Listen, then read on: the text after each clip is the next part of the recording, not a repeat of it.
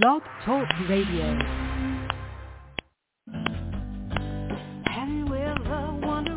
Welcome to MindShifters Radio with the Forgiveness Doctor, Dr. Michael Ryce. I'm Jeannie Ryce, your co-host. We also have co-hosts Dr. Tim Hayes and Michelle Bechet. We will share with you the wisdom of the first century Aramaic internal process of forgiveness. We offer tools and support 5 days a week.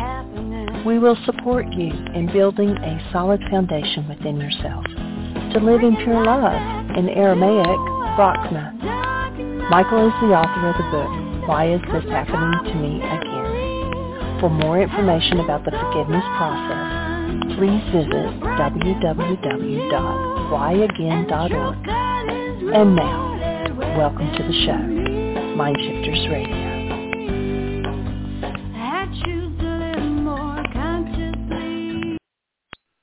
Hello and welcome to MindShifters Radio. I'm Tim Hayes. I'm your host for the first hour. And today is Monday, June 12th, 2023. As always, we're grateful to everyone who's joining us here today, whether you're listening live or through the archives, as we spend another couple of hours teaching and supporting people in using some of the most powerful, effective, efficient, and accessible tools I've ever encountered. These tools are available absolutely free through the tireless efforts of Dr. Michael and Jeanie Ryce on the website at whyagain.org. If you go to that website and click on the two words that say Start Here in the upper left-hand corner, it will take you to a page where you can download and read Chapter 24 of Dr. Michael Ryce's book. His book is titled, Why Is This Happening to Me Again? And that chapter of the book contains a narrative description and explanation of the primary tool in this work. That tool is called the Reality Management Worksheet, sometimes called the Reality Management Wake-Up Sheet. And it's a tool I've been using to great effect for over 18 years to improve the quality of my life and most of my relationships, and to turn any negative emotional experience I have into part of the infallible guidance system that each and every one of us has been given. You can also download the actual worksheet process itself. It's a simple PDF file. Click the link, download it, print it off, copy it as often as you'd like, and use it over and over again absolutely free. You can also go to your App Store and type in the three words Heartland Aramaic Forgiveness. And if you choose to do that before you're done typing the word forgiveness, you'll see the glowing heart icon. If you tap on that, it will let you download a completely free and private app that contains the Reality Management Worksheet. It contains an abbreviated version of that worksheet process, and it contains a copy of the Drag-On Klingon game, which is a wonderful way to introduce these tools to even younger audiences. People do all of that soon and often, primarily because it tends to improve the quality of people's lives when they actively engage the use of these tools in their lives. Secondarily, it also tends to prompt comments, questions, answers, and testimonials. And if you have any of those to share with us, we appreciate you doing that by giving us a call at 563-999-3581. If you call that number and press 1 on your phone, it'll put the little icon of a hand by your phone number. I'll see that. I'll turn on the microphone and announce you by your area code. And then we can have a conversation. What would be of service to you? How can we support you? It is a delight to be able to share these tools and share what has dramatically improved the quality of my life over the past almost 19 years now, and to be around when people choose to do the same. We have shared books. We have shared stories of using the worksheet processes. We've shared experiences in the MindShifters support group, and we'd be happy to share some more with you. If you're listening in the archives and you would like to give us some feedback or ask a question, you may email me at tjh@mindshifters-academy.org, or you can email Jeanie at jeanie@yagain.org. That's WHYAGAIN.org. And if we get a comment or question in the email, we'll do our best to answer it, discuss the issues, and then as time allows, send you a notification about what day and time we were able to address that on the Internet show, and you can listen back into the archives to hear the feedback. I just had someone from a long time ago reach out and ask for the information about how to join the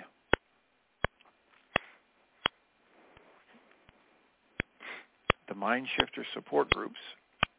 And all the information you would need to join those groups is available on MindShiftersAcademy.org. And on that website, there are two different pages, one for the Tuesday support group and one for the Thursday support group. And I like to remind people that separate login information for each day, so please use the right one if you're going to join us, or if you're going to pass the information along to somebody else. Please let us know if there's any difficulty. You can use the same email to reach out to me if you have any difficulty contacting the support group on Tuesday or Thursday night. That is tjh@mindshifters-academy.org. That's the email if you have any difficulty finding the login for the support group, or if anybody you're pass that along to has difficulty, that's the best way to reach me, even during the time of the support group. So, how can we support you today? What's on your mind? I have been noticing some strange comings and goings on the switchboard, and I'm wondering if we're being heard. So if we're being heard, good. How would you know that I'm asking for feedback on whether or not we're being heard? So I had we have been doing some reading from the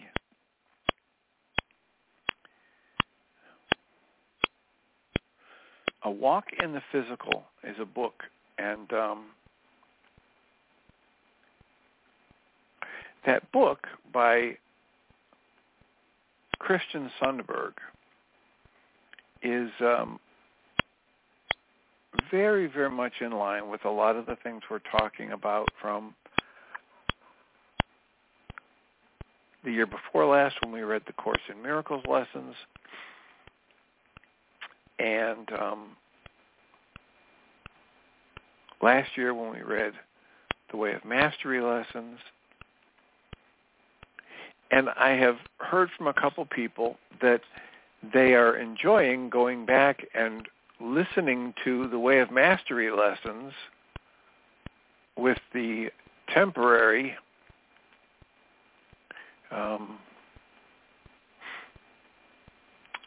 I didn't mean to say temporary, I meant to say with the commentary. And someone texted and said there's static and strange noise. So hold on a minute, I will hang up and call back in. So I'm reconnected, and I will continue hopefully with a better noise quality or less noise and static. And I was talking about going back to read from the book A Walk in the Physical by Christian Sundberg, And I was also mentioning that several people have told me they're going back and listening to last year's lessons, readings of the lesson with commentary. And all of that's available on MindShiftersAcademy.org as a website. And it's a bit unwieldy. I was reminded over the weekend when I tried to listen back to some of them that it takes a long time to load that page because I put so many files on the same page. So as time allows and my attention span is directed in that area, I will parse that out differently so that the page loads faster and is less material on each page.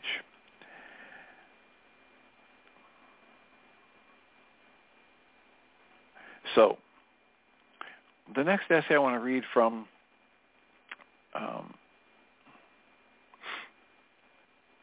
Christian Sonnenberg's book, A Walk in the Physical, is titled Untying the Preciousness of Self from Form. Understanding that what is precious about you is not your physical scent, your height, your weight, your humor, what is precious about you is not tied to your physical form. And that's what's implied in this title. And it's part of what the deep message that's woven into A Course in Miracles and the Way of Mastery. And this essay reads, each of us intuitively senses the preciousness of our own being. However, the sense of preciousness we often assign to or seem to find within the forms of our lives actually transcends that form. But we often make the mistake of thinking that preciousness is a characteristic of form itself. You're precious to me because you're so cute. You're precious to me because you treat me nicely. You're precious to me because I love your hair color. Or you always keep your body so clean. Or because you wear the best clothes. That's the false attribution of value to form. But this essay says we sense the preciousness of our being, and then because we all consciously remember, because all that we can consciously remember is our physical human identity, we tie that sense of preciousness to certain aspects of our identity. For example, we may feel innate preciousness when we consider our religious or national identity, or when we behold the beauty of the human body, or as we take pride in learned behavior or personal human traits that we feel are what make us, quote, who we are, close quotes. The essay goes on and says, there's nothing wrong with sensing the preciousness of the Spirit within the many wondrous forms of our lives. In fact, we come here in part to do just that. But as beings who have become somewhat lost in the forms of the physical universe, it can also be helpful to recognize that the preciousness that we are exists fully unto itself. We do not need the form to be who we are, because we are ultimately not beings of form. We created form. It did not create us. We are life, and life engages and entertains form and expands itself through the experience of form. Life does not need a religious identity, a national identity. It doesn't need a body. It doesn't need human characteristics to exist. Rather, those things need life in order to exist. So the preciousness that you sense in your life is you, is your true nature. The preciousness that you sense in your life is you. The preciousness that you sense in your life is your wonderful fellow spirits. The profound preciousness that you sense within everything in your life is God, by whatever name you choose to call him, her, it, them.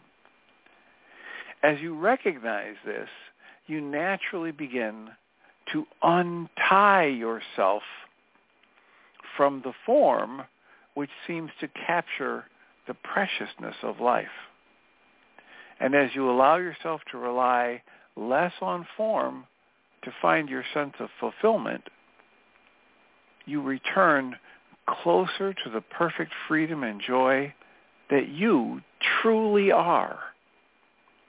This lies beneath all of the meaningful distractions of physical life. You return closer to the perfect freedom and joy that you truly are as you allow yourself to rely less on form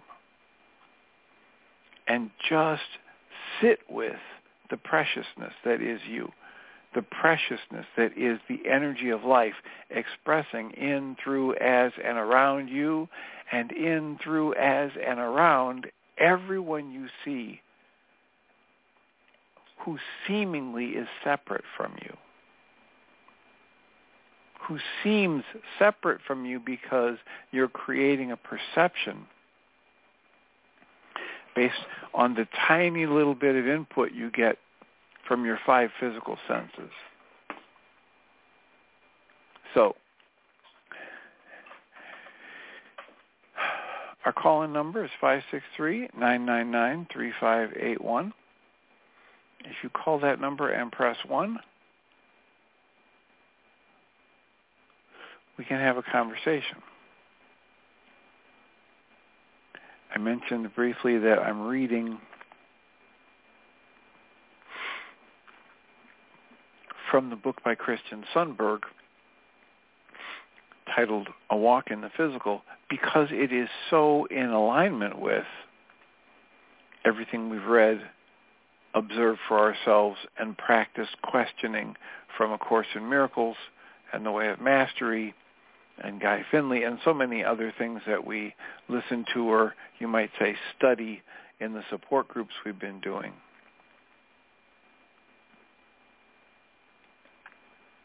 And recently somebody sent me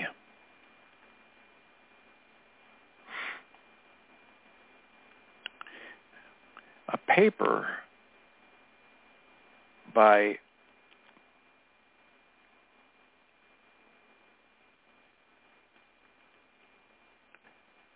Thomas Golas, Golas.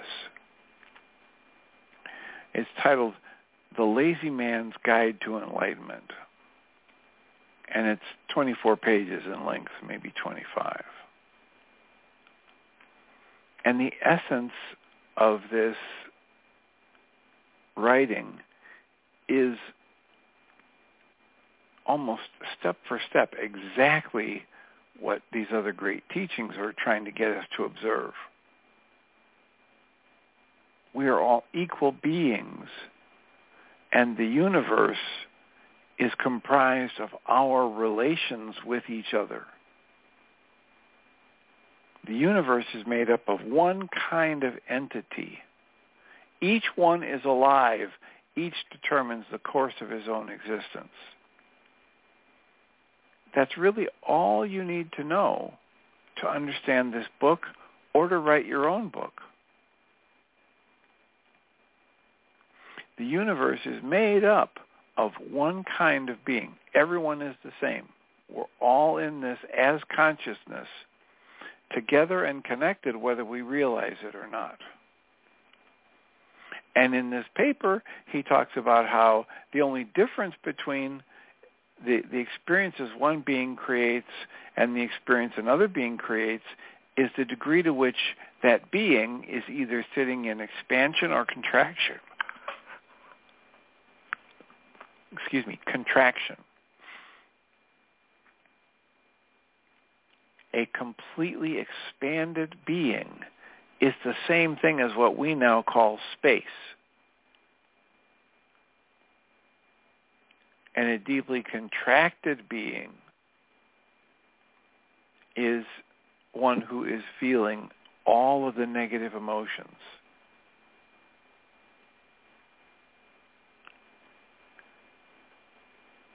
One who feels themselves to be nothing but a solid physical hunk of energy.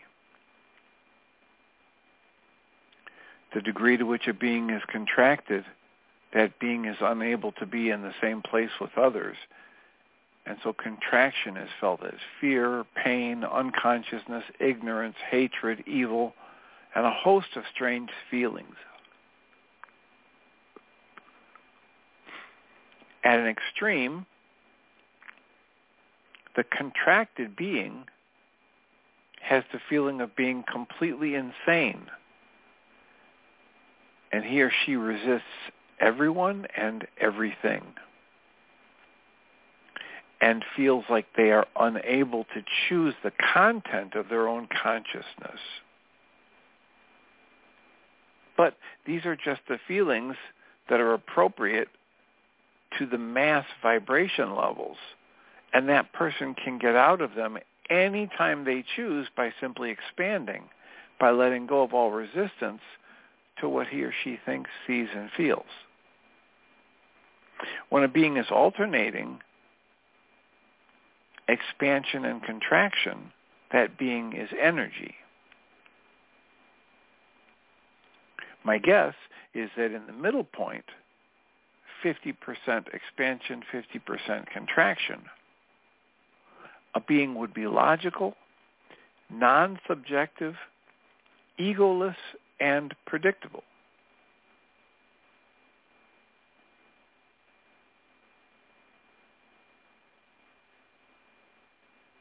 So you are the same as everyone that you interact with. There is no separation.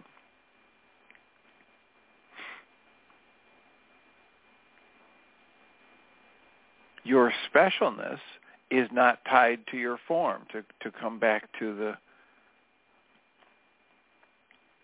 Essay 105 from A Walk in the Physical. You don't experience anything outside of your own choice. That's the first axiom from A Way of Mastery. And it's echoed in a variety of different ways in this paper by Mr. Golas. So, what do you need to do to begin to experience yourself, your life, differently, as more loving, more joyful, more flexible, more expansive?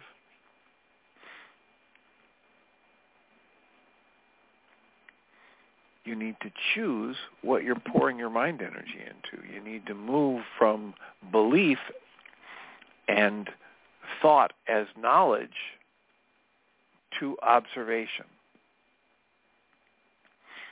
How willing are you to question everything you think you know? How willing are you to experience yourself as not knowing? The degree to which you're willing to experience yourself as not knowing is the same degree to which you are open to learning. And the degree to which you think you know is the degree to which you're stuck.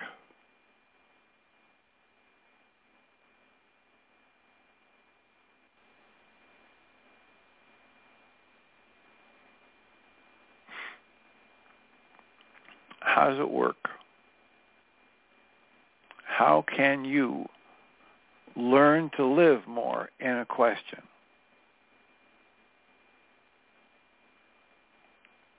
It is a process. I think most everybody who studies this stuff would say everybody can master. Is it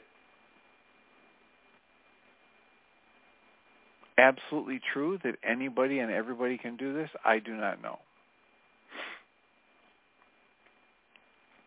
It is important for you, if you're going to be able to learn anything new, that you open yourself to questioning whether or not you can, so that you can practice, you can try, you can expand, rather than contract into the knowing.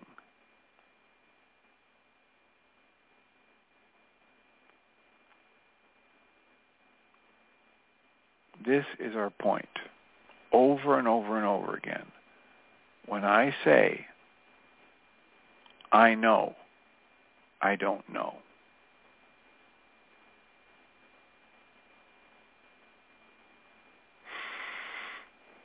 Can I open myself up? And what happens when I start to open myself up and then fear comes up? Part of me wants to weave this into the book by Richard C. Schwartz on You Are the One You've Been Waiting For. In his book, he talks about the parts of us that are created at different times in our lives when we are feeling overwhelmed. And a part of me is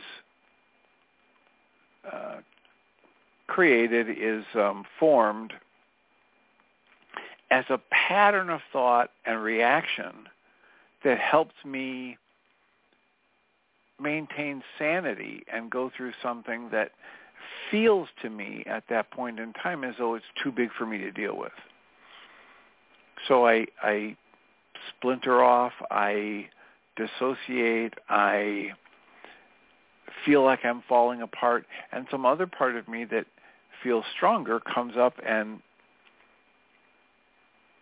seems to be separated from the fearful, wounded part of me and takes charge to try and change the way things are unfolding or change the way I experience them. So we all, according to that theory, the internal family systems theory, we all have a wide variety of parts. Every one of them was created in response to a perceived need on our part. Every one of them was attempting to be helpful.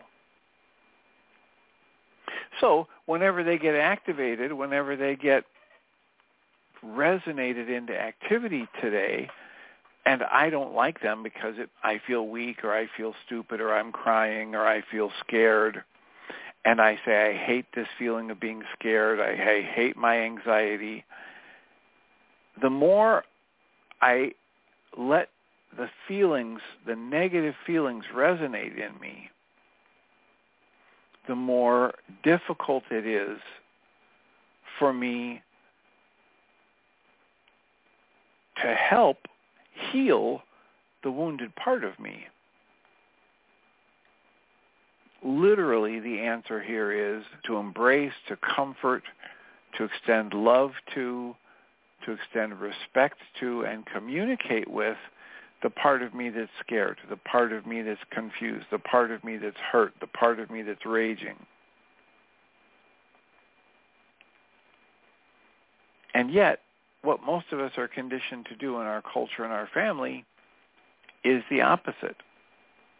Run from it, pretend it's not there, blame its experience on other people and things.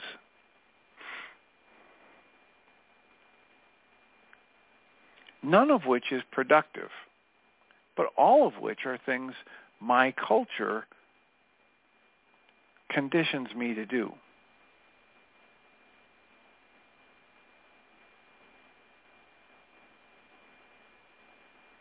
So, what's your willingness to feel whatever comes up in you as upsetting, as fearful, as hurtful, and embrace it lovingly rather than try to call somebody and arrange an exorcism.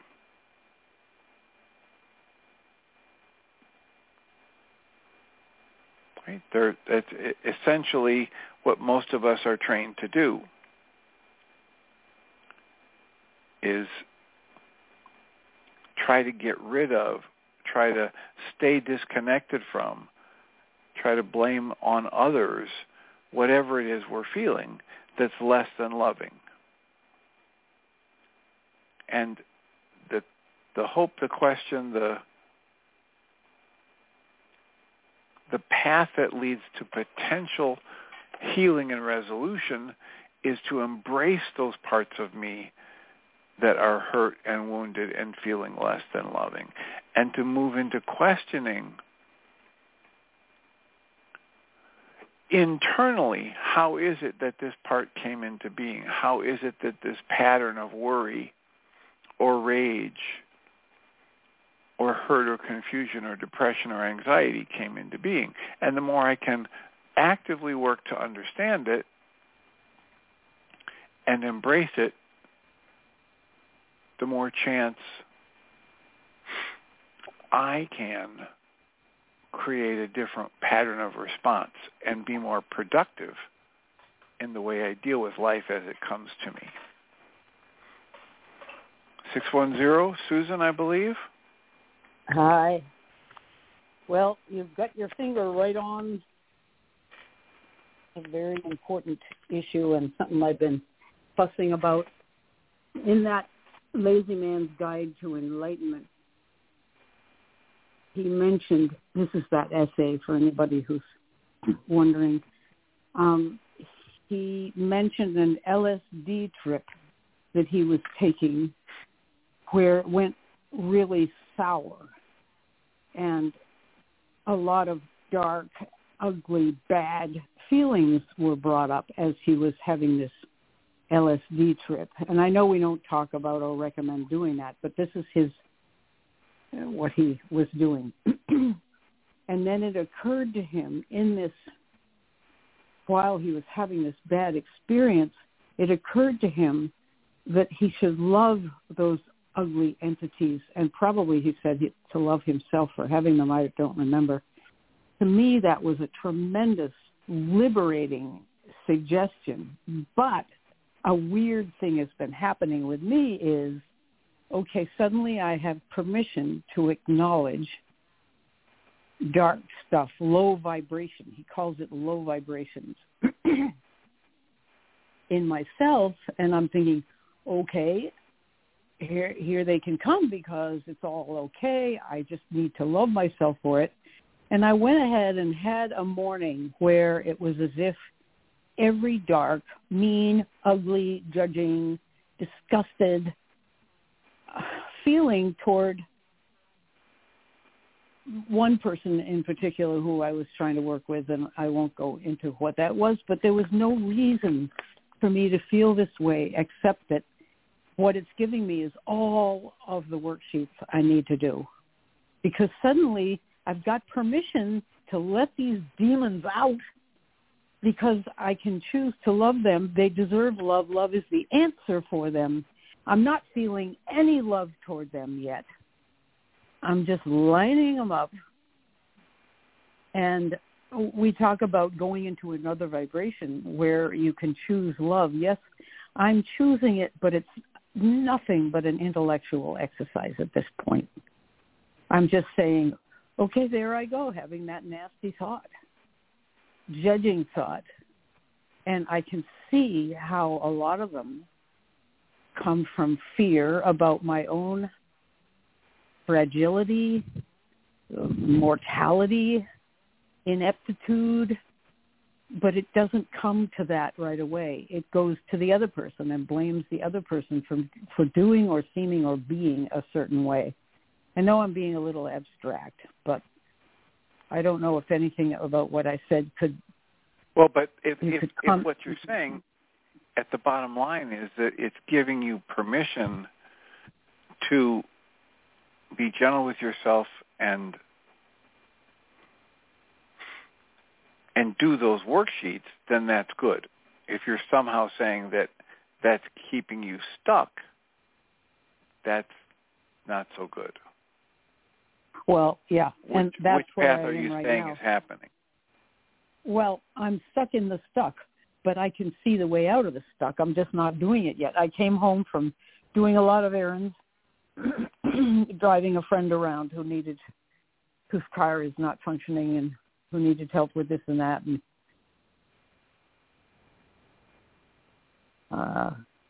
anyway, I was in a state of I was perfectly nice, but I could think if people are intuitive at all, they won't feel very good around me. They won't feel that my kindness or whatever it is that I'm showing is really sincere. I can't concern myself with how I come across. All I can do is try to do my homework. But the first thing about this essay is it gave permission to love myself. But before that, it gave permission to bring out the dark stuff, which I've evidently been sitting on because it seemed too awful to bring out and then love. So it's coming out, and it's just not nice right now. And I'm not feeling very loving at all. It's nice to be able to talk to you about it.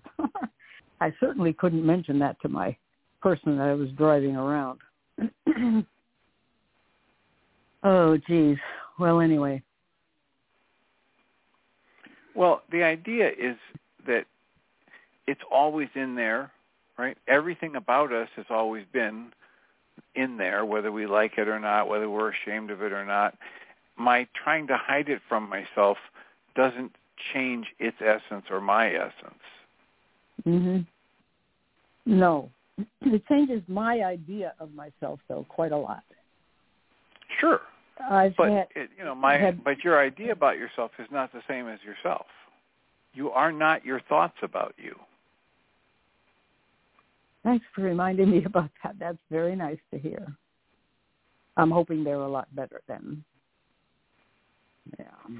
Well, the essence, as it talks about in that essay and in what I was just reading from A Walk in the Physical, is that your precious specialness is not tied to your thoughts. It's not tied to any kind of form. It's not tied to your body. It's not tied to your thoughts. It's not tied to your past actions. It's your essence as consciousness. Right. But we want to bring out that essence. We want to be with and present that essence in the world. Meanwhile, whatever I am, ultimately, precious, whatever it is, it's not evident right now. Evident is something of a very low vibration. As John Brighton in my support group is the one that sent me this article, and he talks about vibration.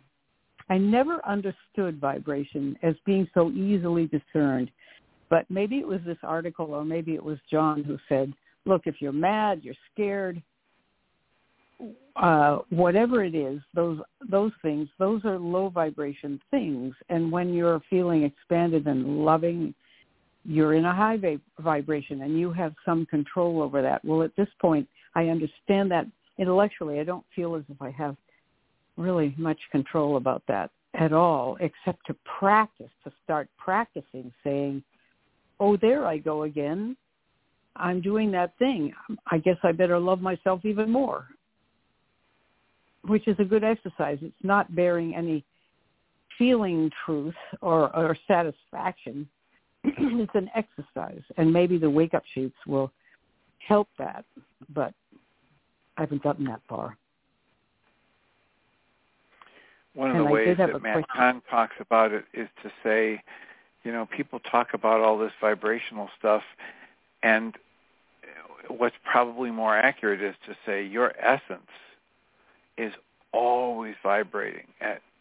at its true nature, which is a very high, loving vibration. But what you're focusing on with your conscious logical mind, or what you believe about yourself, your mistaken thoughts about yourself, can be very different. But it never changes your essence, which is another way of saying what the Course, not the Course, but this, A Walk in the Physical was saying about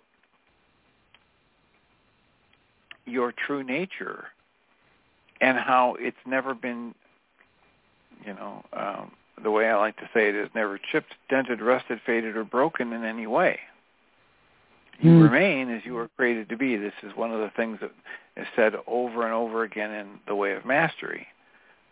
The truth that is true always. You remain as you were created to be. None of this changes.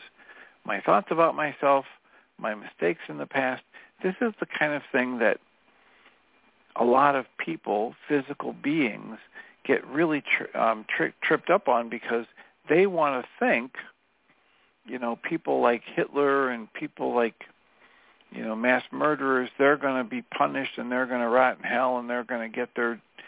And they are comforted by that sense that there's going to be some external justice. But that same dynamic has them terrified that they're going to be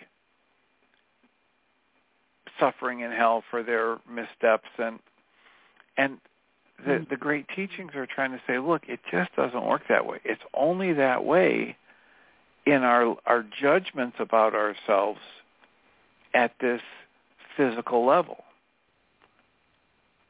And we don't need to make this life on earth a living hell by focusing on fear or giving, value to fear, when in truth, fear is just a distortion of that same energy, the energy of creation, some would call love.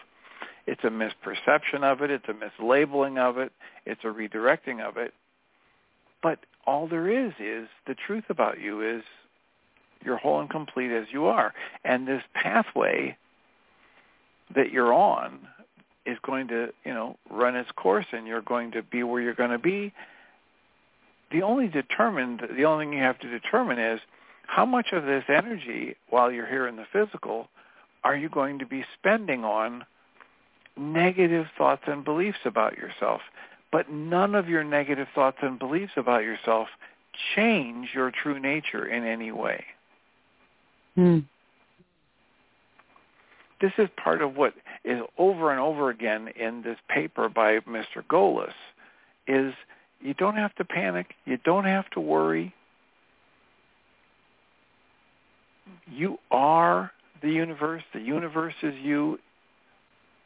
There's learning to be done. If you want to do it now, it'll happen again later if you don't want to do it now. Are you getting that message when you're reading this thing? I am, but I don't. Okay, I am. Yeah. Okay. But that idea, that I don't feel it yet is, okay, well, that's because you've got decades of momentum for thoughts that are pretty much directly opposite that. And you've got, how many days have you had this paper that you've been reading? Right? You've got just a few years of work with A Course in Miracles and Way of Mastery and Michael's work. So, I would be patient with yourself to whatever degree you can, and understand that the momentum that you've created is substantial in this negative thought pattern. And it may take a while to slow that momentum down and create a new momentum in a more positive, hopeful, accepting, wide open way. Well, this article is sort of like lancing a boil or something. So maybe this is a good sign. I did have a question, and the pages aren't numbered, so I can't tell you what page. It's toward the beginning. It says, whatever you are thinking, love yourself for thinking it.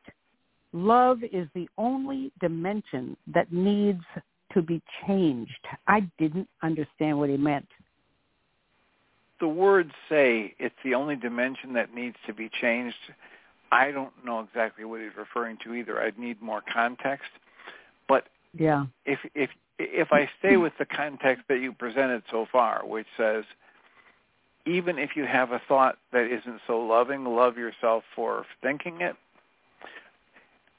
I would just tie that into this whole idea of, what he's saying from the forward on, that you're a part of the energy of the universe. And so any flow of energy through you at any level is okay, right? It's like the Way of Mastery saying all events are neutral. Mm. And your true nature is not changed because you choose to focus your thoughts in something that's of contraction or anger or hurt. And so just celebrate the life that is you, that is flowing through you, rather than pour a lot of mind energy into the negative thoughts or beat yourself up for having them. Right? It's like that second suffering, right? The first suffering is this thing that happens that I don't want to have happen, or this thing I do that I judge as less than loving. And then the second level of suffering in the Buddhist tradition is how I beat myself up for not being perfect, or I beat myself up for doing that thing that I'm labeling as negative. That's what I think of when you say, even if I think this negative thing, love myself for thinking it. Mm. Step back from the content of the thought and appreciate that the experience of thought is your essence having an experience of life.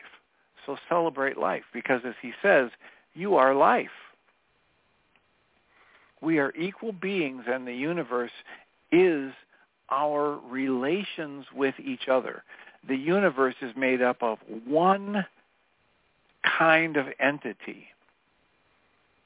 Everybody is the same kind of entity. Each one is alive, and each one determines its own existence. The universe is made up of one kind of, whatever it is, whatever you want to call it, which cannot be defined. And for our purpose, it isn't necessary to define it. All we need to do is assume that there is only one kind of whatever it is, and see if this leads to a reasonable explanation for the world as we know it. Right? The basic function of each being is expanding and contracting. Expanding beings are permeative. Contracted beings are dense and impermeative. Therefore, each one of us, alone or in combination, we might appear as space, energy, or mass, depending upon the ratio of expansion or contraction that we have chosen in that moment, and what kind of vibrations each of us expresses by alternating between expansion and contraction. Each being, aware of it or not, controls his or her own vibrations. A completely expanded being is the same as what we call space. Right? We call it the vacuum of space. Remember, we've talked about this before. There's science that says it's not a vacuum. There's more energy potential in 1 cubic centimeter of space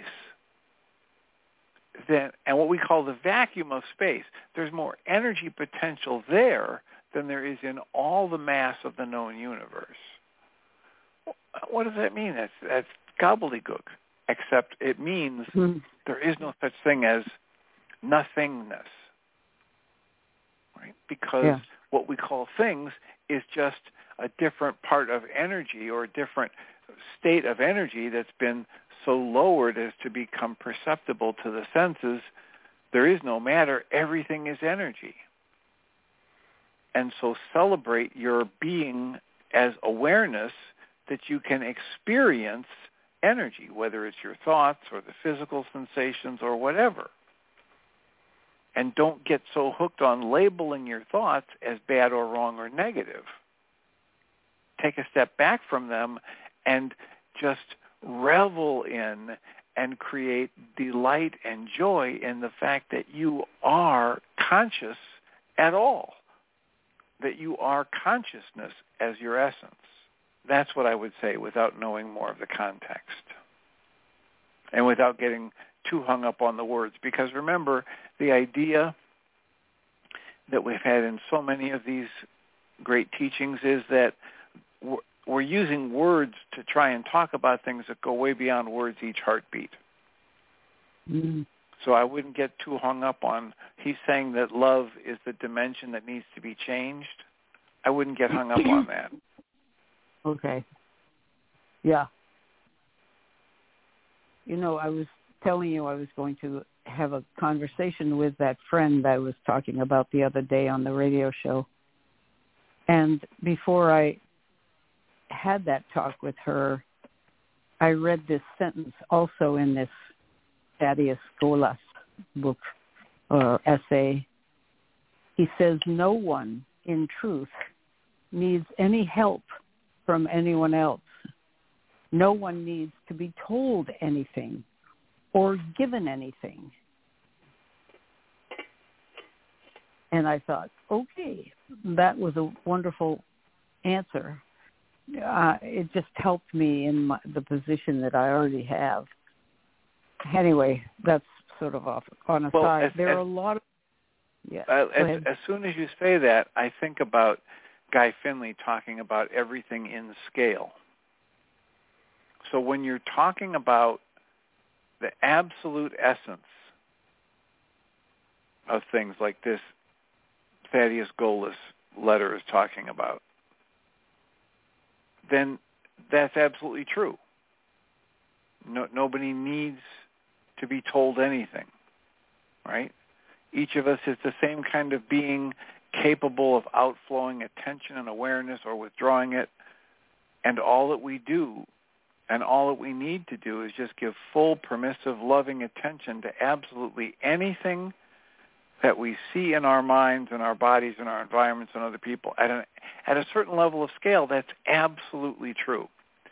And at another level of scale, if I'm in an interaction with somebody and we're here in these physical bodies and he or she thinks that I'm disrespecting them or that I don't have an ability to see us as equals, then it might be quite useful for me to say different things. Mm. Rather than assume that they could read my mind or that they're reading the same spiritual books as I am and trying to apply them.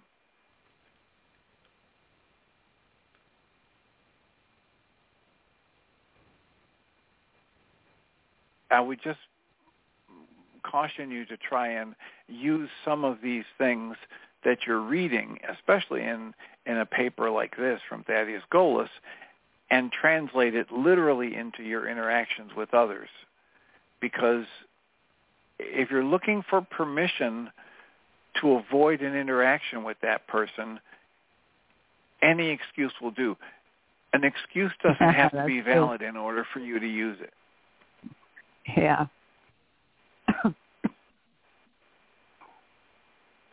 One of the things that Golas says in this article reminded me of Sundberg, although Sundberg is much more delicate. Golas says, physical reality is one of the biggest horror movies of all. And you know how we love horror movies. I just thought that was great. He is so much like Sundberg. Yeah, it's very much the same thing. The entire universe is made up of beings just like ourselves. Every particle in every atom is a live being. Every molecule or cell is a tribe of beings. Energy is a large number of us vibrating together. Space is an infinite number of our brothers and sisters in perfect bliss. There's no important difference between live and dead matter since we're both made up of live entities. Not only is mass convertible into energy, but energy is convertible into space and vice versa. It's our own withdrawal from our awareness of our own condition that makes us see our brothers and sisters as objective matter, as out there.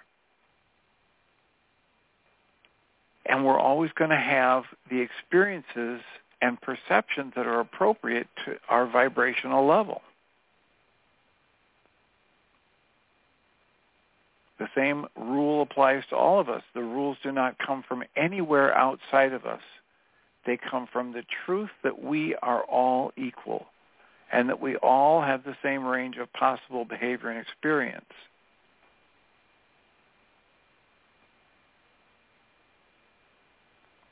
I love this sentence. He says, you will not be able to rise above your present vibration level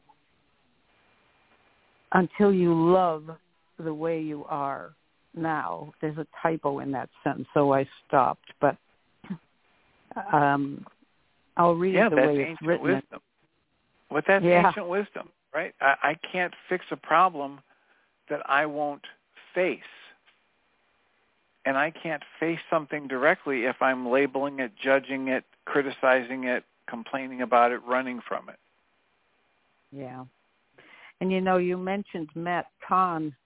He came to mind. I was just going along, and I was reminded of the title, Whatever arises, love that. Whatever arises, love that. That's his book title, and, of course, the title of one or more of his talks. Because everything is connected, and everything is just the flow of life. The word love has been a stumbling block to me because it implies a feeling.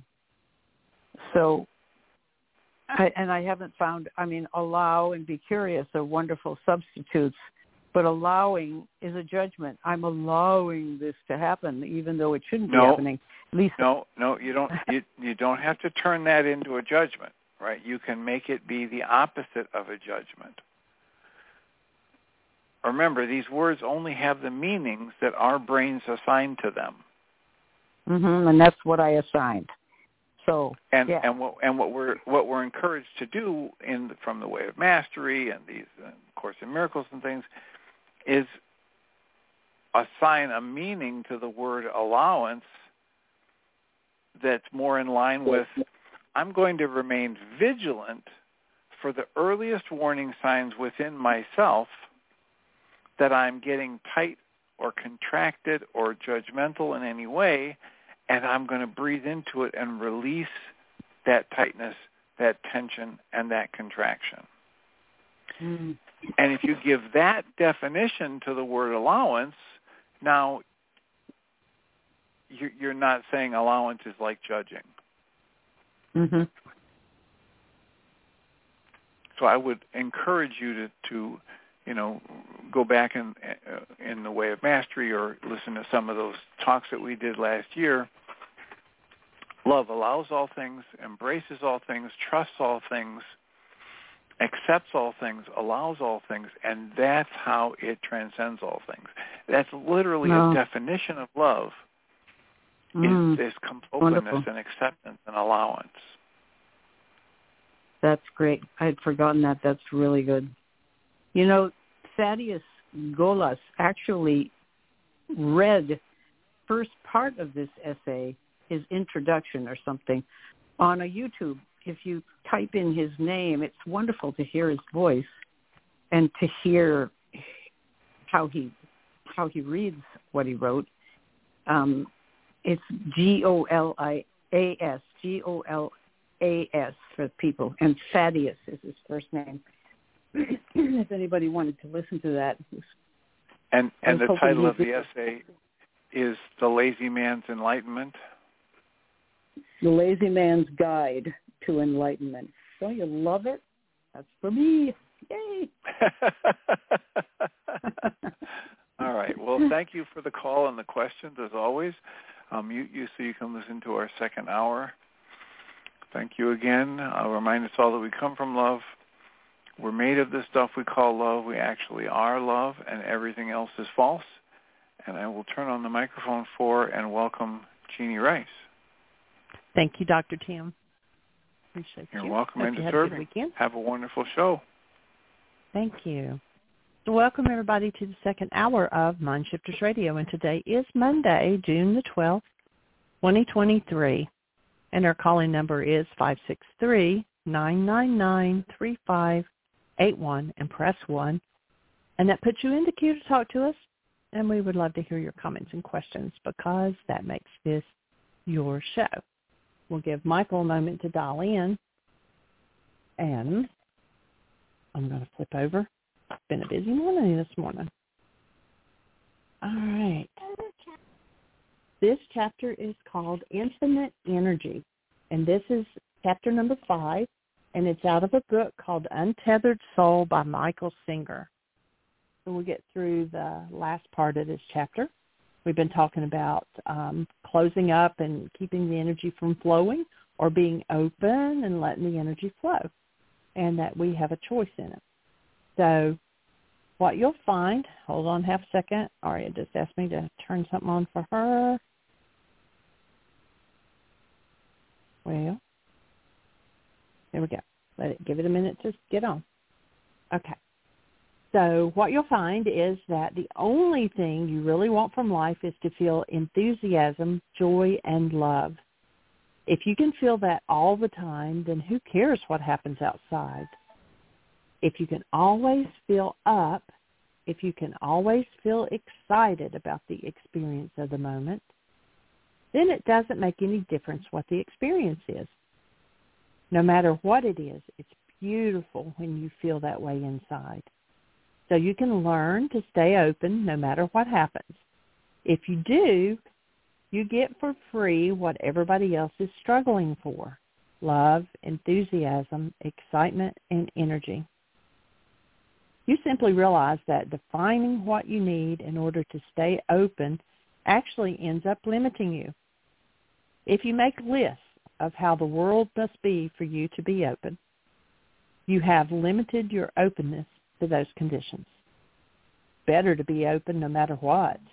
That makes me think of, I share the story all the time of in the scriptures, there was this awful storm and the disciples were in a boat and they were afraid, and then they saw Yeshua, Jesus, walking on water, and Peter's like, if you ask me to step out, then I know I can walk on water too. And so Jesus tells him to come on and step out, and he does, and he walks on water. Now, nothing has changed in the storm. The storm is still raging, and the boat's still rocking, and everything just like it was before. But because he has his focus on the master, he's walking on water. He's walking above the storm. The storm hasn't changed.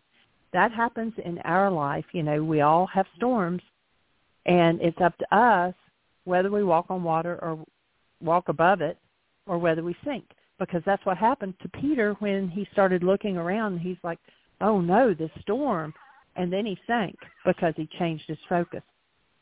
So that's what that chapter or that paragraph reminds me of.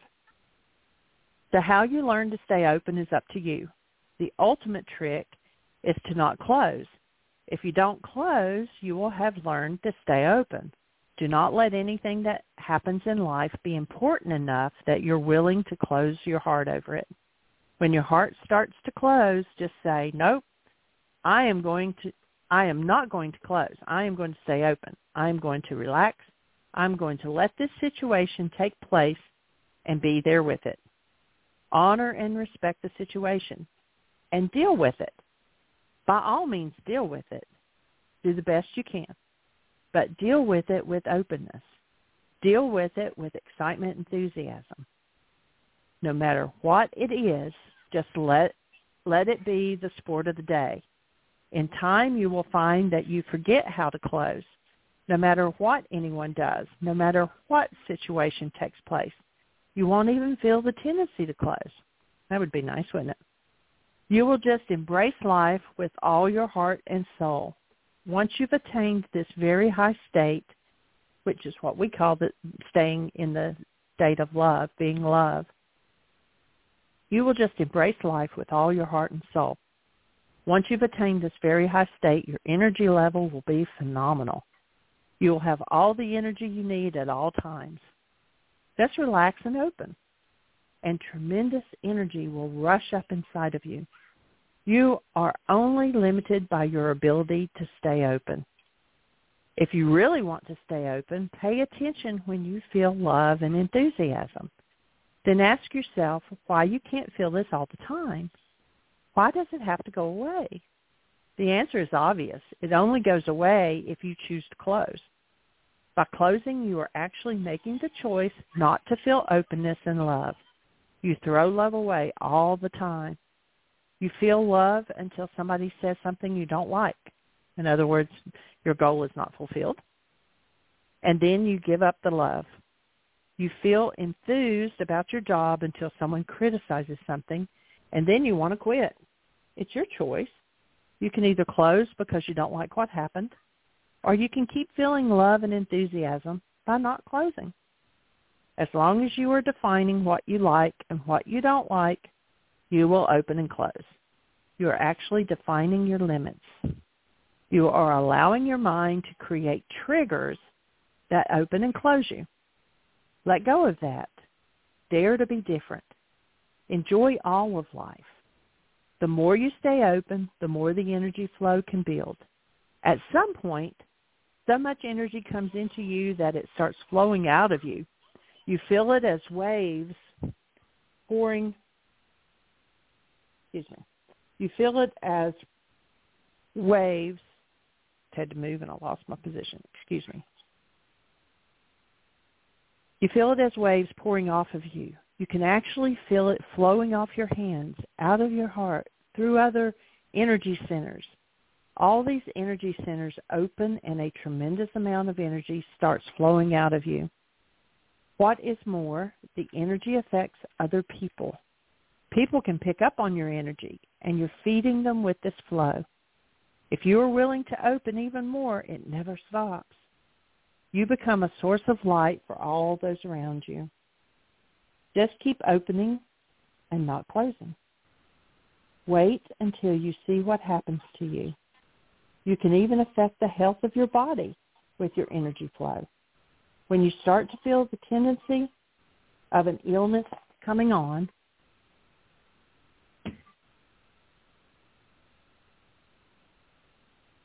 my apologies. When you start to feel the tendency of an illness coming on, you just relax and open. When you open, you bring more energy into the system, and it can heal. Energy can heal, and that is why love can heal. As you explore your inner energy, a whole world of discovery opens up to you.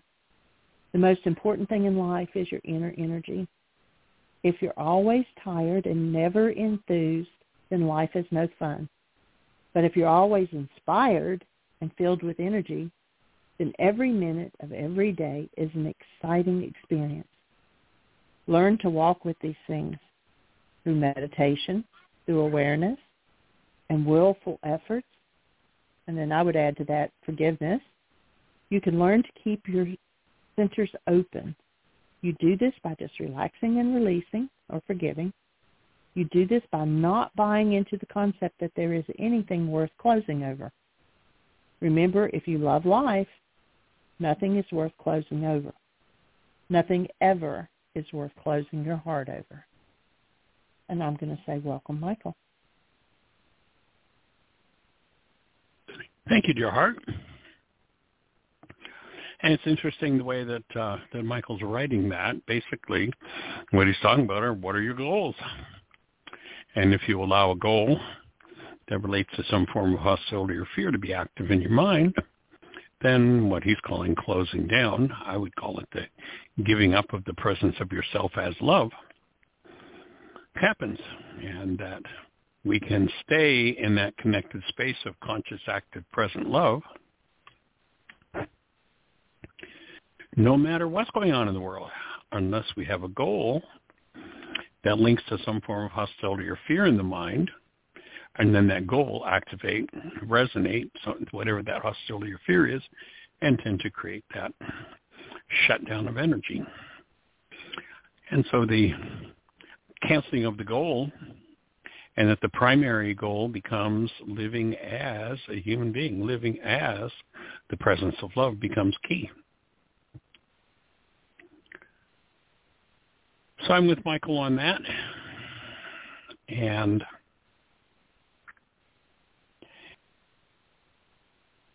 what I have in my mind today is So I was talking to someone earlier in the week, and they sent me a link to a video.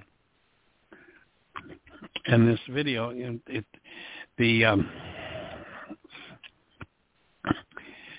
fact that the human mind is an evidential device is something that really needs to be understood. And when you start pursuing a particular goal, the mind will tend to collect evidence to back that goal up. So they'd asked me if I'd watched a particular, what's it called? A conspiracy theory video. And I said, well, no, actually, I looked at that a couple of years ago, and it seemed that there were just too many objectives besides truth. There was an agenda, and I looked at some of the people who were in it, and it just, didn't seem like the agenda was truth. So I said, no, I hadn't watched it, and they asked me if I would, so I've been listening to it.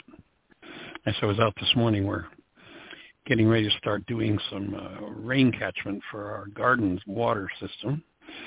Found somebody, Jeannie, was looking on YouTube with a sharp eye and came up with some 275-gallon water tanks at a really good price. So I bought 4 of them this morning. We rented a trailer and ran off and got those all unloaded before the show. So I was listening as I was driving to pick up these tanks, and it was interesting. The video started out with a premise that, somebody's going to take over your life, and then went from one side of the world to the other over decades with every little piece of information about where somebody had taken over somebody else's life. I mean, just like totally, completely disjointed pieces of information from this time, from decades ago to today to yesterday to last week. It just went on and on and on, and provided all this evidence for this conspiracy to run people's lives. What it resonated for me was that when someone refuses to be responsible for their lives, yes, there will be a plethora of people who will be volunteering to come in and take over and run your life for you. And, of course, that will look like a conspiracy. But when we're willing to be responsible for our own lives, we step up to the plate, accountable, willing to be held accountable, willing to hold others accountable from a space of active, connected love, then we don't need a conspiracy theory to collect evidence to prove that somebody's out to get us. But we need to turn back around to full responsibility, full accountability for our lives, and to leave the one world religion of blame behind. It's a universal religion. Virtually everybody on the planet belongs to it. And it's time for us to wake up and take responsibility. And be careful about, because something agrees with the premise you'd like to believe is true, that evidence is going on in the world. Just an important principle to look at. And then everywhere that it appears that there's a reason for upset, this group, that group, these people, those people, look what they did. Well, how about if you take responsibility for your own upset, your own disturbance about that? You're angry about that. You're sad about this. You're afraid about that. Okay, so take responsibility for your anger, your sadness, and your fear. Forgive it. And all of a sudden, everything starts to shift, and the whole structured output of the mind begins to change.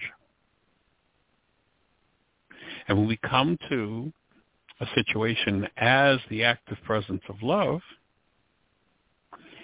and find there are circumstances in which we have difficulty doing that, then instead of pointing the finger at how somebody else is the problem, come back to what's the work I need to do. Yes, if there are people who are blatantly out of line, absolutely, reasonable to hold them accountable, legally and otherwise.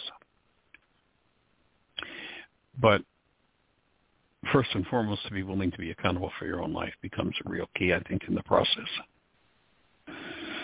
And of course, the key tool is that of removal of what never belonged, forgiveness. Tool for removing from the mind literally every bit of hostility or fear until the only energy left to fuel the human mind is that of love. Michael there mentioned the word enthusiasm. When you break that word down, it means it comes from root in theos, theos being the creator or love. In love, yes, that's where we're designed to live, because that's the kind of being that we are. If you look around at the way so many are expressing, it would be kind of hard to tell that that's the basic nature of the human being. But the truth is, sooner or later, each person has to discover for themselves who they are and then do the work of returning to that expression and being responsible for every other expression that would inhibit living as the conscious active presence of love. And that's the direction of this work. That's the work of forgiveness. That, to me, is the crux and core of the work of Yeshua, to really, truly live as human beings. Conscious, active, present love.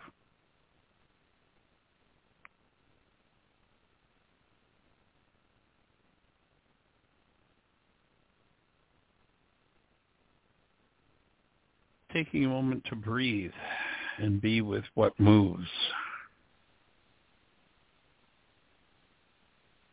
becomes another major key in the process of healing.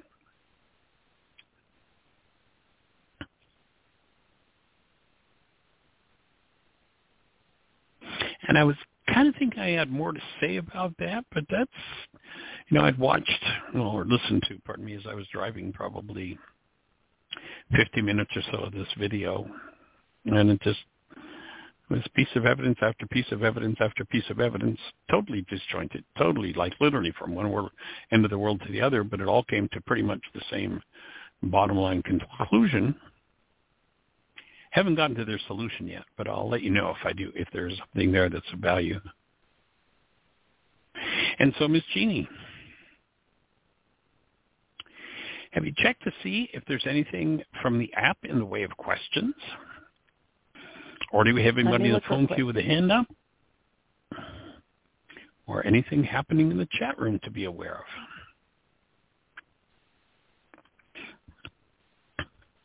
Well, Bob is in the chat room with me, so he's Hey, Bob. Down under or up over. Welcome, young man. Yay. Glad to have you joining us and holding the space all the way up there in Australia.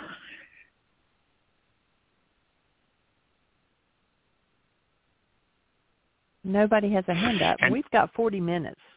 We've got lots of time. So if you're out there in listener land, let's have a conversation. Our call-in number, 563-999-3581. If you're on one of those stations where we can't see you, I would love for somebody to plug in and give us a conversation, give us a direction to go with some thoughts, questions. What's on your mind? How can we support you? What's happening in your process that you could use support with? I've not received an email from anybody in the app. Okay. But according to the Google and Apple analytics or whatever, that all they do is tell me like how many times somebody's downloaded it or used it or whatever. We're up on the app on both, so that's awesome. It doesn't give us any other information, so everything you do is still absolutely private. For sure.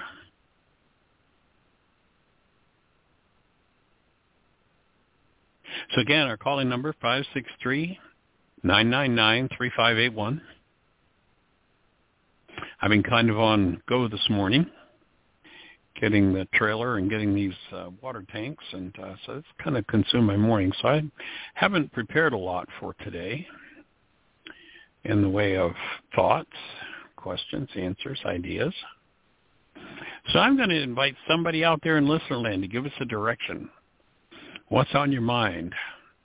What's your biggest challenge today? Or do you have one? Or what's your biggest solution today? Go for it, sweetie. Switchboard flickered, but I'm not sure she put her hand up again, so I'm going to check and see. I know Susan was talking to Dr. Tim. So 610, you're on the air. Did you press one again? I did. You know, I wasn't going to ask you about this, but since you've got 40 minutes and I feel for you, and I do have a challenge. Welcome. Let's go for it. Well, it's kind of multi-dimensional. I have been still very tired, and so I've been reading about long COVID, thinking, because my GP thinks that's what's going on. I'm not sure it's this new statin drug that I'm taking that's doing it, but I'm unusually I have good energy in the morning, brain fog all day long, not bad until later in the afternoon, but brain fog is another long COVID symptom, and I'm thinking, and I'm still, I don't talk about this much. It's kind of embarrassing, but I'm still very itchy too. And this is that skin thing that was, the dermatologist thought that was long COVID. And they say some really interesting things. I've been reading quite a lot and listening a lot. One thing they say is often another COVID shot will help some of these symptoms. I don't know how that works. I've had my, whatever it is, 4th booster or something, because we went to Florida for a graduation and I wanted to be covered. I didn't notice that helped all that much. I have no problem focusing on my music projects. Brain seems good, but there's this, I literally feel as if I'm looking through a film. It's the world has stepped away a notch.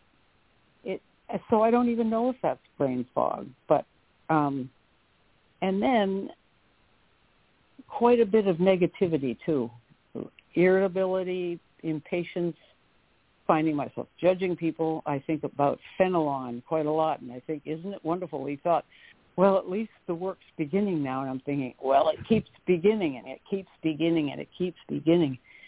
Insecurity, a lot of junk coming up. And that's a lot to throw at you, Michael, but that's the challenge at the moment, and I wondered if you had a thought. I do. You just described having hit a new level of vitality and everything is going to get stirred that you need to work through. That would be my take. That's what I hear. That all kinds of symptoms in different directions are moving. And, of course, when that kind of energy moves, there's going to be brain fog. And, as far as long COVID goes, another perspective on that might be that whatever this bit of leftover genetic data that they call a virus has resonated in me that I haven't worked through, I'm being invited to work through, and it's going to, now that it's been activated by that seemingly external energy, I'm going to have to work through it. Mm-hmm. And so layer by layer, allow those things to surface, be with them, and move through them. I think about,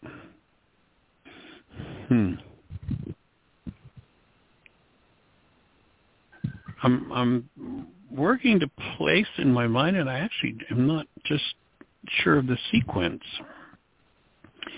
But I know that there's been an ongoing process for me now for close to a year, and that's about COVID time, when we had COVID, or one of the times we had it.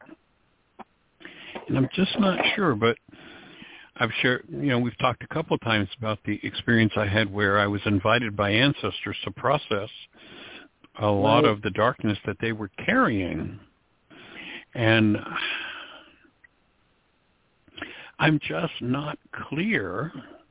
Jeannie, you tend to be more linked into the time track of things, i.e. sometimes I don't know what day it is, and Jeannie almost always does, of whether that was just before COVID, just after COVID. And I'm wondering, which I hadn't thought of before, if that was one of the things that I was being invited by COVID to process. And certainly have been that I had that opening, that invitation. I think so. And pretty much every morning for me, there'll come a point where it's kind of my habit. Jeannie will hear me say, "Good morning, God. How are you this morning?" And that's usually about the point where I'm ready to start moving around and getting up. But prior to that, for a period of anywhere from probably an hour to an hour and a half, I've been just spent my morning breathing, just being with my breath and letting whatever is ready to move. Looking at any goals that relate to things that are uncomfortable for me, whether it's something that's happened with an interaction with someone or myself or between Jeannie and I. Looking at memories relating especially to the major relationships in my life, parents in particular, siblings, and just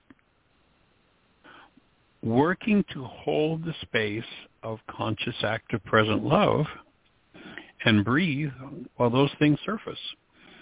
And it sounds like you're perhaps being invited to do a lot of processing. I'd certainly suggest that say again? I just said no kidding. There are layers and layers I can feel. And once you commit to doing that work, as Fenelon says, we don't become aware of our malady until the cure begins. And my take is the more we open, then the more we open. And I know that, I look at the years of doing this work and some of the highlights of healing crisis that I've had. And I've had some dandies in the last year or two. Probably bigger than any that I've ever had. Yeah, that's encouraging. And there was a time period where I had quite a bit of brain fog. Actually, I was sharing with Jeannie a couple of weeks ago. There were some friends that we had in North Carolina that taught us how to play dominoes, and that's a regular part of our lives. When Dad was here, we'd play dominoes every morning, and we still do when we sit and eat a meal. We sit over dominoes. But I was sharing with Jeannie recently that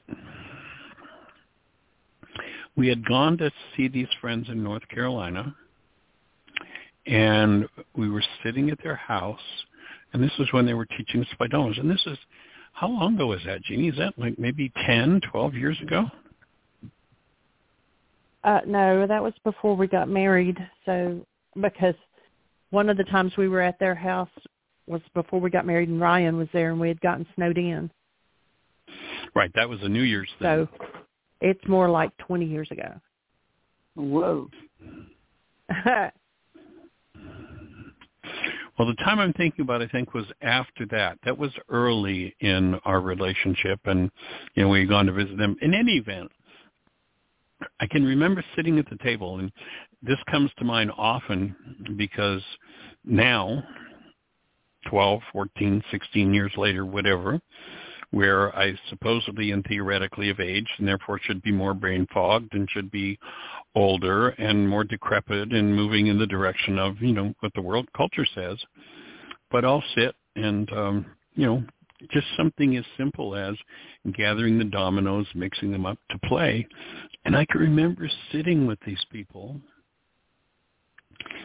and I I hardly had enough vitality. I hardly had enough energy to reach across the table just to turn the dominoes over. I can remember like it was a physical effort just to turn the domino. I'm relating this to your brain fog because it was brain fog that was going on with me, and just a profound lack of vitality. And it was like an effort just to turn the dominoes over and mix them. I can remember like that. It was hard work to do.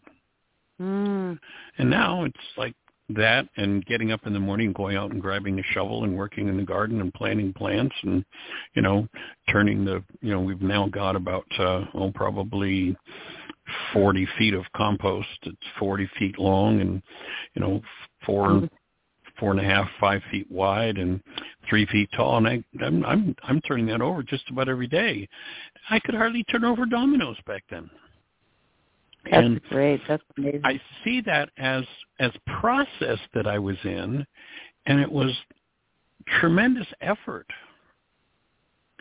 And I can remember when, and this is more recently, when I think more recently, I'm thinking maybe 4 years ago, where physically, there are a couple of chairs here in the house that are rather low, so it takes some effort to get up out of them.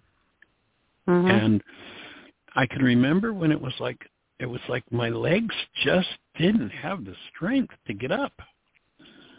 Kind of like feeling like an old man. And now I don't even think about that. But there was that kind of, and I see that now, in context of the conversation we're having that you're bringing up, I see that as a phase that I went through in my own healing process, and what, the energetic patterns and the load that it was to let go of the load. There's a line in the Course in Miracles that says something to the effect of, you can't be tired, but the burden of carrying the load of judgment that you carry, nobody could carry that and not be exhausted.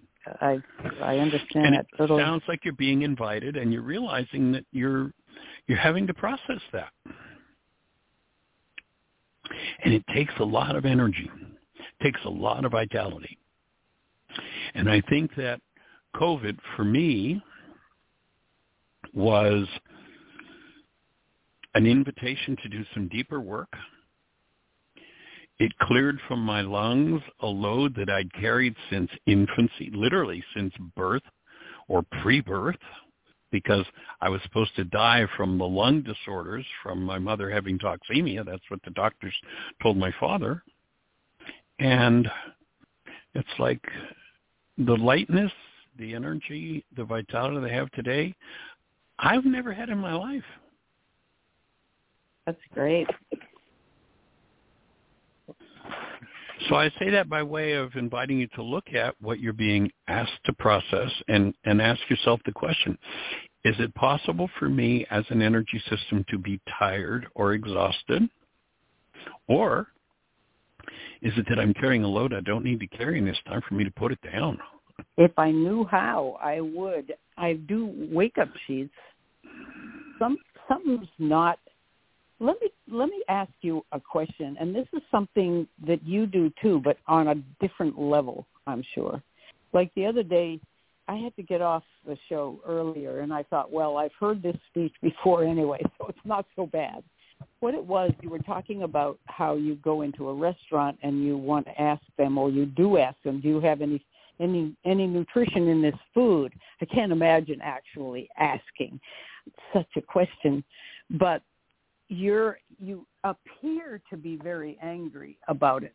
And then today I was at Costco with Michael, whose car is now non-functional. So I take him shopping, and he picked up this huge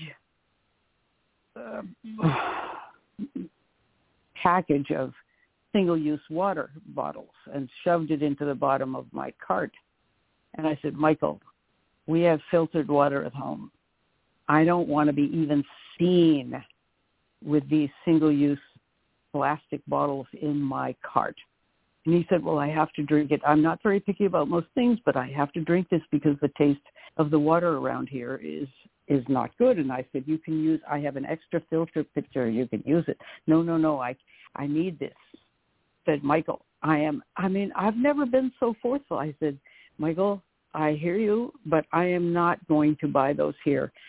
Look at this. And I waved to the wall, top to bottom, of single-use water that people are buying by the ton.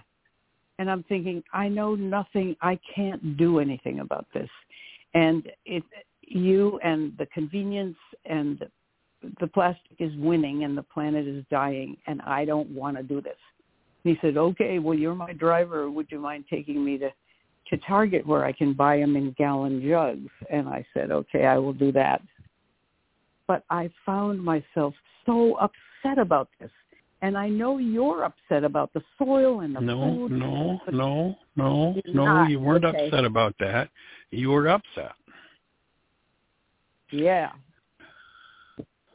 Not about that. This is just there's upset. If I put my upset into my brain's image of something. Now, as far as, when I'm in a restaurant, I will make the point. But for me, it's made from the perspective of education. Do you have any bread that actually has nutrition in it? This is white flour, and I really am not interested in eating it. And for me, that's about educating people and asking the question. Well, I'm too afraid of offending people to dare to speak to people like that, but I see what you're saying. You just ask it as a way.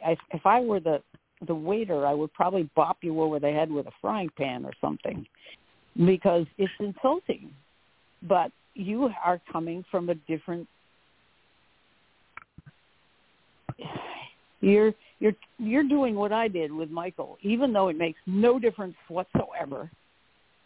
You refuse to order that bread, and I refuse to buy that water. But I actually had an experience. Go ahead. I'm with you on that one. I actually had an experience of that yesterday. One of the things we've been doing is we've been going around the area and harvesting local plants for our indigenous species garden. And yesterday, one of the local, a farm supply store had a big, they're selling out thousands of plants, and something I hadn't really thought of and realized, as far as the plastic goes, but, they have these heavy plants, and they're in, usually like there's a 6-pack of black plastic holders that 6 big plants go in, and it's thick, heavy plastic. And I hadn't really thought of this before, but they had like 55-gallon drums, and they're just filled with these holders that they're throwing away. Going into landfill. It's like, this is crazy. I mean, more so than even the single-use water bottles. This is like heavy, thick, dense plastic. Like, so, and I'd never really thought of this one before, but geez, millions of people are putting millions of new plants. Like, we've done, probably 150 plants, and every one of them came in a plastic container that was in a plastic container that was in a plastic container. It's like, this is crazy. So I certainly identify with you and hear that. And I'm being called. If my mind tells me I have disturbance about that, I'm being called to stop lying to myself and recognize that my mind simply has disturbance and I need to clean it up. Or that to me is the load that the Course is saying. You can't really be tired, but the load of judgment you carry, nobody could carry and not be exhausted. Right. Well, I'm still unenlightened about that. You're evidently, even though you can see it, you do not carry the upset in your system the way I'm doing in mine. How did you do that? Next worksheet. So let's imagine there's the greatest atrocity in the world about plastic, which is horrific. I mean, there are islands in the Pacific Ocean that are the size of the state of New Hampshire, just floating plastic. So can I bring, and that's an atrocity. That is a an assault on our environment that's just outrageous. But do I come to visit that as a being connected to love, or do I come to visit that as a being to rage and fear and blame? I absolutely agree. If I come to it, then there's my next piece of work. That I'm at a stuck point with that, because I can do that work. I can choose to beam love on the situation and on the people who are perpetuating that situation. But the love isn't love. It's just an intellectual exercise with me. I am nowhere near feeling anything like love. I want to strangle them. So great, right? So there's so I want to strangle them. There's the hostility that needs to be forgiven in you. What if you were to be able to visit Mr. Hitler at the height of his atrocities and stand as present love and reach out, maybe holding him accountable by putting him in a prison cell, but at the same time being able to reach out as the presence of love to another human being lost in trauma, hatred, violence, and pain. To me, Michael, that's what we're all called to do. Yeah, and I feel as if I could do that. Maybe it's because I've just read another book review about a Holocaust survivor just yesterday in the Sunday Times. So he's a good example because he's right up in my mind, but he's an individual that's obviously in a terrible way and needing love. This global numbness and perpetuating, I can't get my mind around it the way I could possibly get my mind around one. I mean, I do that with Mr. T all the time. I think he is me. I'm him. Maybe I haven't performed or said or done all those things, but they are part of me, and I must love us both. And I understand that, and nothing can move until that's done.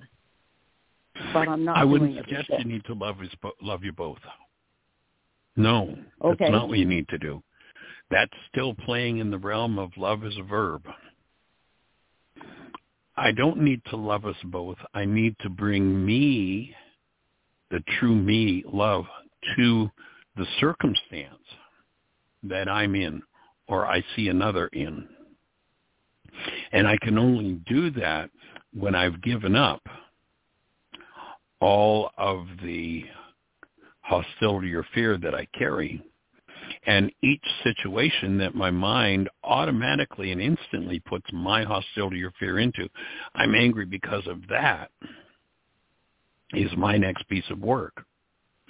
And, the depth that each of us carries that needs to be cleared out is made very clear by Francois Fenelon in what we're going to face in doing that.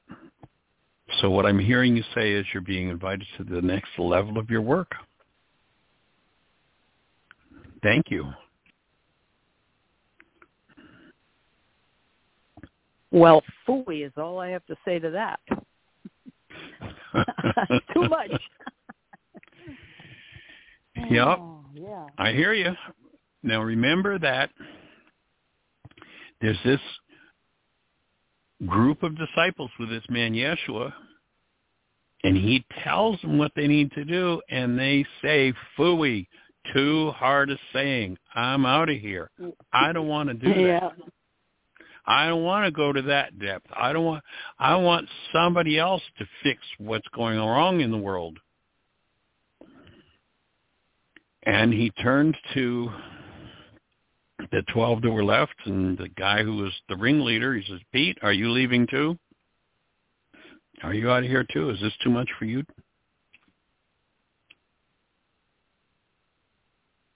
Yeah.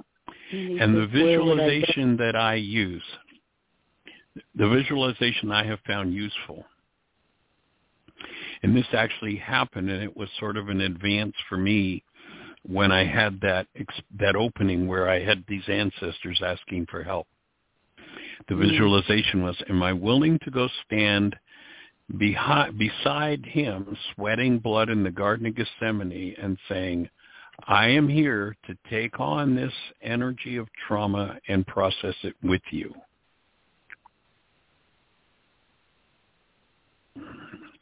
Is there, and I'm speaking now from my own physiological experience as I think about that, because it challenges me on another level physiologically. And I'm realizing as I'm speaking to you and I'm addressing that directly, that I can feel another part of my chest that needs to open to go there again. Another part of my own core structure that wants to tighten and hold on and not let that surface. When you go there, though, are you just a witness? Are you just breathing? Are you remembering? It's mainly breathing. And remembering. It's mainly breathing. Okay. For me, it's the willingness to stand there. That's what opened for me in that experience, was a willingness to stand there, and then to realize that intellectually I don't have a clue how to deal with that. My breath does. And so that's what I'm going to do. I'm going to be with that, and I'm going to breathe into it.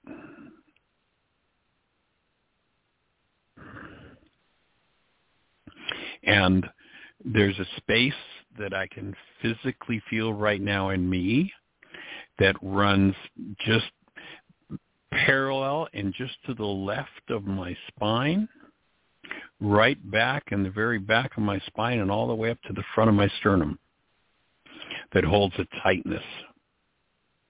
That's what I'm experiencing physiologically right now, having this conversation and realizing. And I'm right now using my own hands to reach in and open that physically as I breathe into it, to let the energy that I'm holding there move, that is resonated by this conversation. So as you do this, you are basically opening in order to allow what is happening to happen. Is that right? And to open to allow whatever I'm holding physiologically to move in me, to open to it, to reach down physiologically to the next level of opening for that. And what I'm noticing even as I say those words is that my jaw wants to tighten. My jaw wants to lock, which is one of the things that oftentimes when I'm in deep process, that's the place, it's just like crunch. It wants to close up. And what I'm are realizing that. What are you responding to? What are you responding to in yourself about this conversation that's doing that?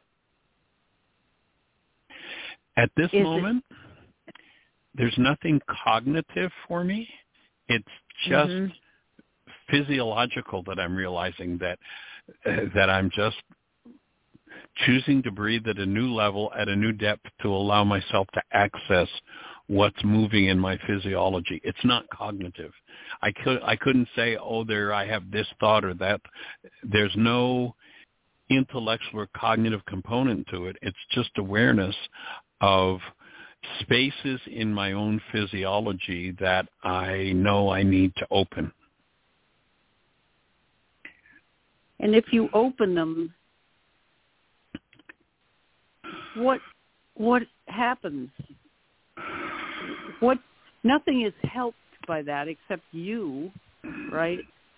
I still have this idea that I've got to go do something like get legislation through Congress to stop the plastic, or get corporations to, I took this cardboard container up to Wegmans because even though they've stopped using plastic bags, everything they sell is now not in bulk where you can load up your own bag, but it's all in these huge plastic containers.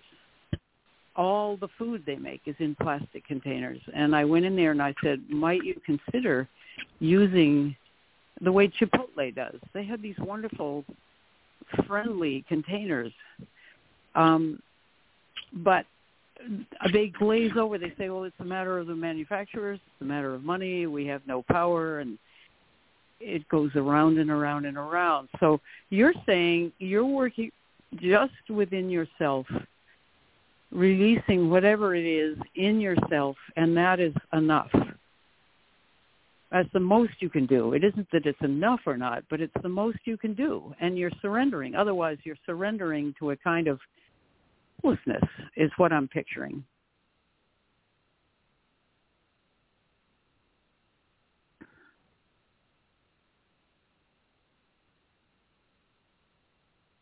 The phone line burned out and you disappeared. Excuse me, I accidentally hit my disconnect button there. I reached over and hit the wrong button on my phone. So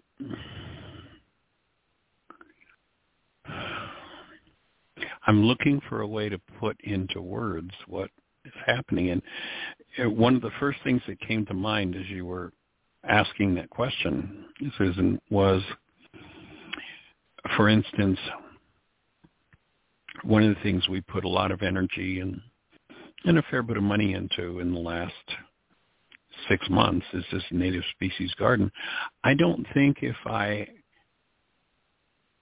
had not done this piece of work that I'd have been able to comprehend that and to do what I'm doing in that arena.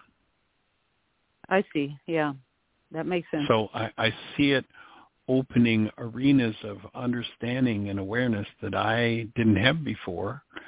And then through the body of work that we're doing, delivering that to others that hopefully open it even further. That makes sense. I have to think that, okay, it's well and good to clear out my own hostility and so forth. So that's very nice, but I feel as if I've got to go out there somehow, and yet the level of exhaustion and hopelessness, fights against that. Higher so my input pressure, would be to forgive, so as to come back to a place of openness and softness where that pressure's gone, and therefore have more vitality, more capacity, more intelligence to take it to the next level. And remember that, along with there's the think globally, act locally. To me, act locally is do your own work, and think globally is to comprehend things on levels that previously were not comprehensible. And that what that does, even if I only ever sat in the cave and did my own work, is energetically, it is an energetic contribution to the critical mass that ultimately is going to change the whole game. It's not, I don't think it's going to come from somebody on the outside saying, here's what has to happen. And being able to be a voice of clarity for what needs to happen can't occur unless I do the inner work that's required. It's like going back to that statement in the scriptures of physician, heal thyself. That we need to do our own work to be able to effectuate the critical mass. Someone can come to all kinds of conclusions about what terrible things are happening and therefore what needs to be done, but not converting their own energy field means that they're not really part of the solution. Right. I do understand that. That's one reason it's so distressing to find myself in this mire of feeling critical and low vibrations and, crab-appling all over the place. So then the question I would ask is, how did it feel when your power person was hypercritical of you? Because when you're under the kind of stress you're describing, what you're doing is you're repeating the pattern of your power person. Remember, when we're ultra stressed, we'll do what our power person did to us that we hated the most. And that's the next piece of work. You'd think that by this, it's another layer of beating myself up because it's very tiresome. I remember when I was much younger listening to an uncle who was my age now talking about his power person. He didn't use that word. And I remember thinking, oh, for God's sakes, you're 79 years old. Give it up. And I'm doing the same thing. It's not gone yet.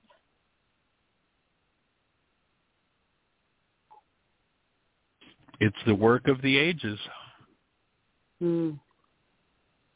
Thanks for talking about that. I know that for me, the last 2 or 3 years has been far more important work than the previous 47.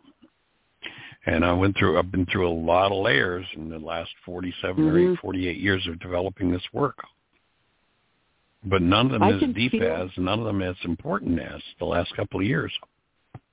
Well, I can feel the truth of that for myself, too. I feel as if I've been on a fast track, learning very fast. And when people say, is it worth it getting old and how do you like it? And I'm thinking, you have no idea how much is happening when it looks as if we're just shriveling up before your young eyes.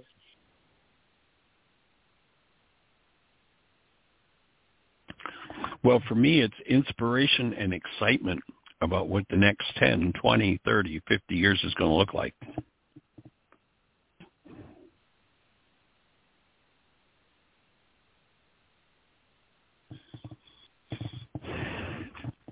But I won't be able to have that 10, 20, 30, 50 years if I don't deal, I'm realizing personally, if I don't deal with what's shutting down my own physiology.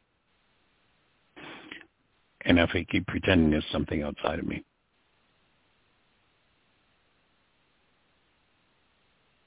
Pogo said it so well. We have met the enemy, and the enemy is us.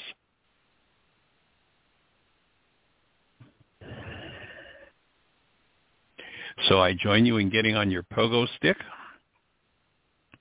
and doing the next level of work and inviting anybody and everybody that's listening today or ever will listen to this to join in moving it forward till we get to critical mass where the whole energy system's able to shift because somebody said, I'm going to do that depth of work that most people have never even conceived of as possible.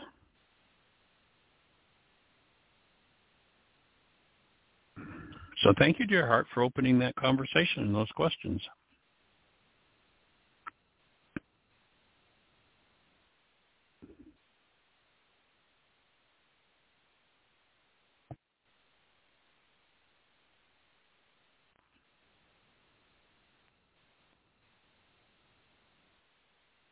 Lucky Land Casino, asking people, what's the weirdest place you've gotten lucky? Lucky? In line at the deli, I guess? Aha, in my dentist's office.